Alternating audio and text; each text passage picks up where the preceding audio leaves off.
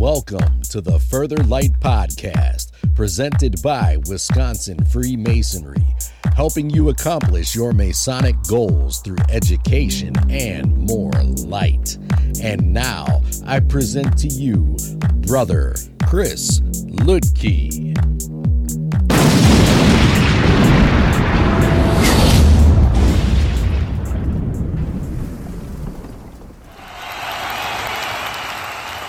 Listeners, scholars, brothers, this is Brother Chris Ludke, and today I want to explore, the Chisel.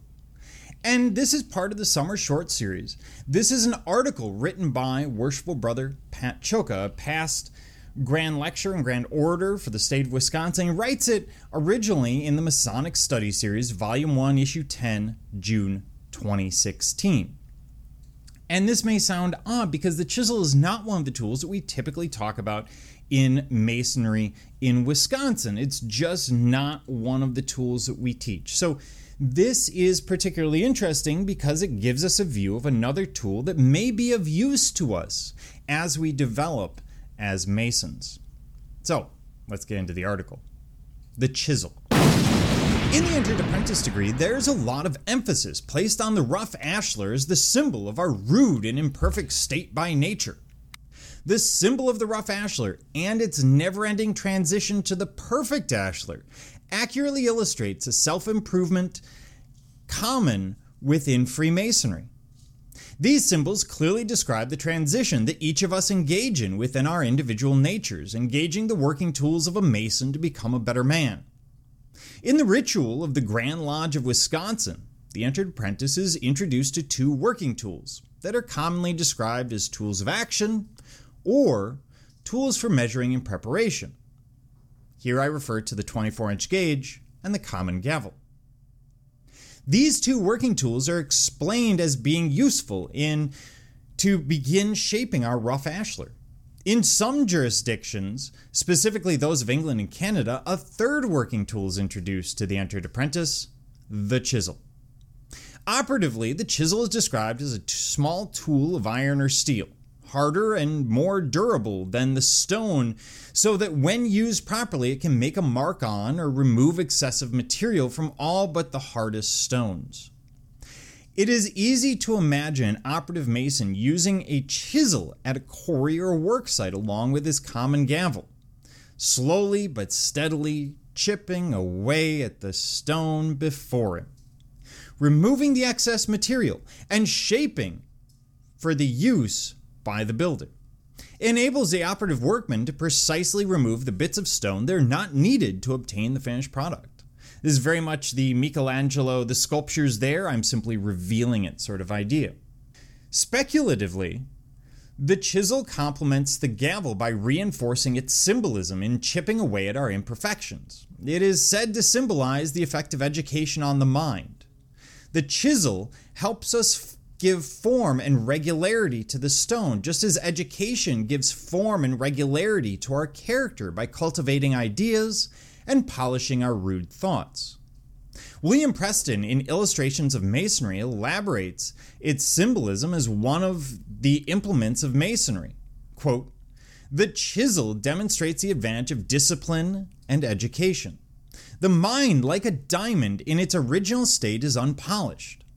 But as the effects of the chisel on the external coat soon present to view the latent beauty of the diamond, so education discovers the latent virtues of the mind and draws them forth to range the large field of matter and space, to display the summit of human knowledge, our duty to God and man. The chisel also demonstrates the advantage of discipline and perseverance. If you agree that the common gavel represents our conscience, breaking off the rough parts of our character, enabling us to tell in an instant between the right and wrong course of action, then the chisel also teaches us that through discipline and perseverance, we can make the fine adjustments to our character. In our effort, we work towards perfecting our character by slowly and steadily chipping away at our imperfections. It is not an easy transition, but one that takes countless hours of tireless labor. And what Brother Cholka's getting at here is the idea that it's not just self-improvement as in read a book and that's it, but a continuous self-improvement. This idea that self-improvement never really ends. There is no end point. Even laying at your deathbed, you might be trying to improve yourself. So it's something to keep in mind. The chisel as a form of discipline, as a tool that in some ways pushes the idea of perseverance required for true self-improvement.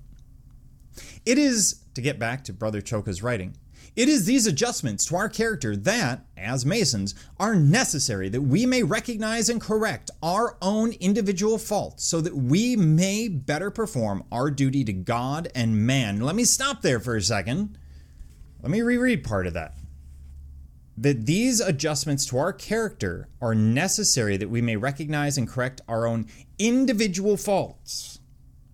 And I call that out for a reason. It is so easy to sit there and point out everyone else's faults. It is very difficult to find our own. So keep that in mind as we go through. Getting back to Brother Cholka's writing. We are never satisfied with what we have attained to the point that we would admire our attainment rather than continue to smooth the sides of our character. In practical terms, the symbolic intention of the chisel is to motivate each new candidate to devote himself to the continual process of learning, to know, to understand, and to appreciate the many and complex elements that constitute modern society, the contemporary environment in which he lives, and is now obligated to make a useful contribution. Let us act as working tools of the grand architect of the universe, and by chipping away the little pieces of the problem, transform the rough ashlar of our character and persevere.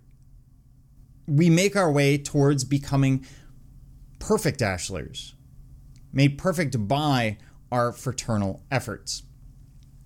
Again, this is an article by Worshipful Brother Pat Cholka that we are using as part of this summer short series. And this one on the chisel is really unique. It's a tool that we might want to go out and look at, because when you think about the tools that we're given as an EA, neither of them are working tools as such. A gavel is fantastic, but it doesn't necessarily work on stone unless you're going to spend a great deal of time and you have a great deal of skill, which none of us do when we come in as an EA. The chisel, on the other hand, is the kind of tool that a new apprentice might be able to use, under supervision of course, to knock off those imperfections, those vices and superfluities that we are told to rid ourselves of, or attempt to rid ourselves of, in the entered apprentice. So it becomes a really useful tool, and sometimes it's interesting to look at the tools that have been lost to the ages for any number of reasons. So, until next time, thank you for joining me, Brother Chris Lidke, and the entire Further Light team on your quest to find more light through Masonry. Are you interested in learning more about Freemasonry in Wisconsin? Visit wisconsinmasons.org to learn more about Masonry and access further educational content and more light. Once again, that address is wimasons.org. Any questions, comments, or suggestions, please email us at education@wisconsinmasons.org. And thank you for listening.